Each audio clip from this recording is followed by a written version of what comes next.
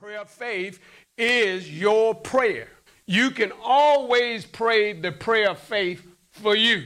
You can't always pray the prayer of faith for somebody else. What things soever you desire, when you pray, believe that you receive and you shall have it. So you have to have faith in the prayer of faith. And how do you get that? The same way the principle governs everything when it comes to getting results from the Word of God. Faith comes by hearing, and hearing by the Word of God. So in order to have faith in the prayer of faith, you have to hear the Word of God taught or preached concerning that prayer called the prayer of faith. You could say prayer is like sports. Every sport is played by a different set of rules. You don't play basketball with football rules. You play basketball with basketball rules. Someone throw a wide receiver the ball and he make a touchdown. You don't say 3 points. You say touchdown, right? Because that's what they say in the game of football. Prayer is similar to that. You don't pray the prayer of faith using the prayer of agreement rules.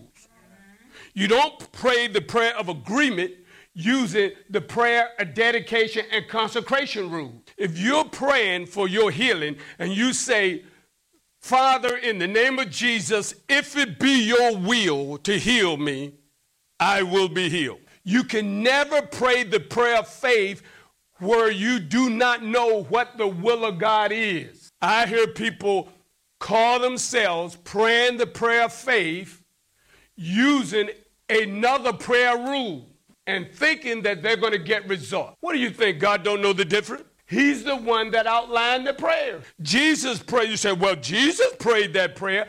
Well, Jesus prayed that prayer in his rightful place. If it be your will, Lord, let me know. Confirm it to me that you want me to go. Nevertheless, your will be done.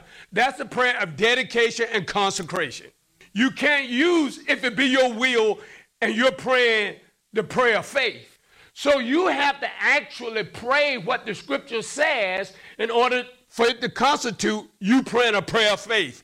If you don't say what the scripture says, you are not praying the will of God, and you don't pray the will of God, you're not praying the prayer of faith. It says, this is a confidence that we have in him. How many are in him? Okay. All these promises belong to us, these prayer promises. He says, if you ask anything, everybody say anything, according to his will, he hears you. If you do not ask according to his will, he does not hear you.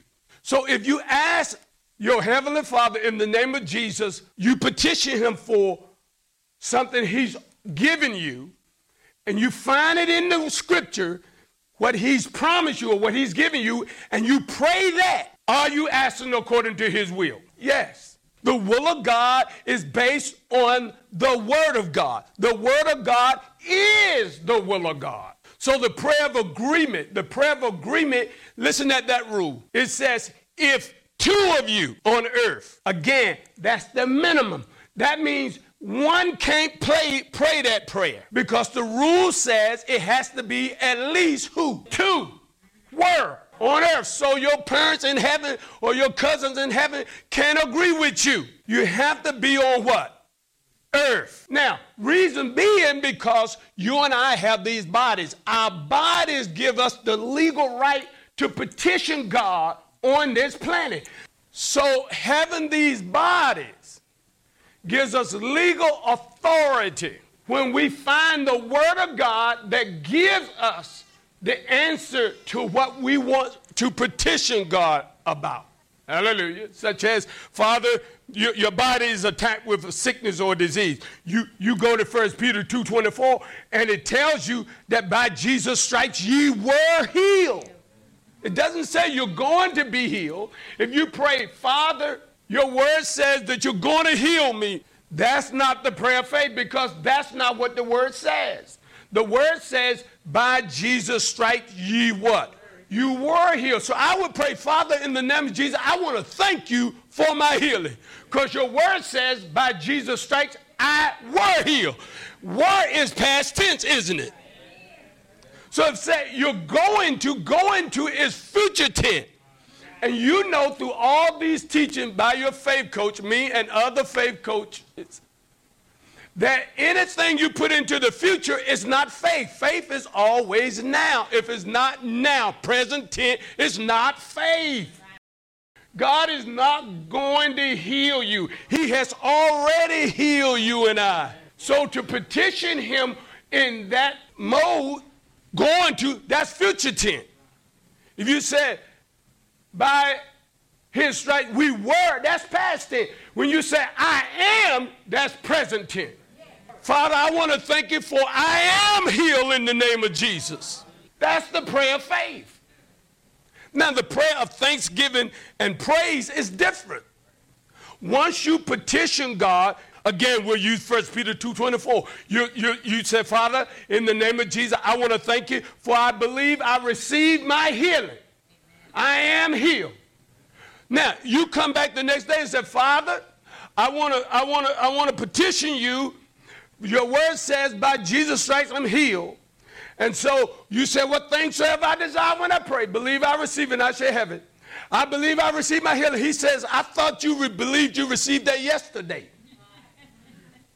Well, I did, but there's a whole new day. Well, it's no day to the Lord. The Lord is eternal. Prayer is eternal. The prayer of faith is eternal. So when you come back and pray that same prayer again, you have gotten into unbelief. Everybody say unbelief. Unbelief. Unbelief makes the human spirit doubt God. You can't walk with God if you doubt God, because he believes his word. He's in agreement with himself, and his word is he. Him and his word agree, because the thing that God upholds more than anything else is his integrity. And his word is his integrity. And so if we pray against his word, then we're in unbelief, and doubt will spring up in our hearts. Unbelief is the opposite of faith. Both is a noun. Faith, for the Greek word, is pistis, P-I-S-T-I-S. We don't have a word in the English language, unfaith. We have faith, we don't have unfaith. We have a prefix for unfaith. We don't say unfaith in the English word. But in the Greek, they do have a prefix. Are you listening to me? Which is the opposite of faith. There's a word that is the opposite of faith. In the English, it's unbelief.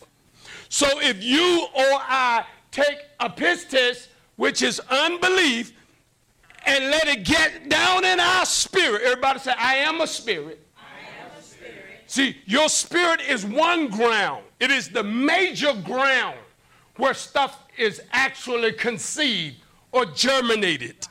The seed of God's word is germinated in your spirit and produces faith, because that's where that anointing is. It's in your and my spirit. It's not in our head. It affects our head, or may I say, it affects your soul, which consists of your mind, your will, and your emotions. Because God's not moved by thoughts in your mind. He's moved when the word gets down in your and my spirit, because that's where it originated, inside of God's spirit. So when it gets in your spirit, when God's word gets into our spirit, it works for us just as it works for God.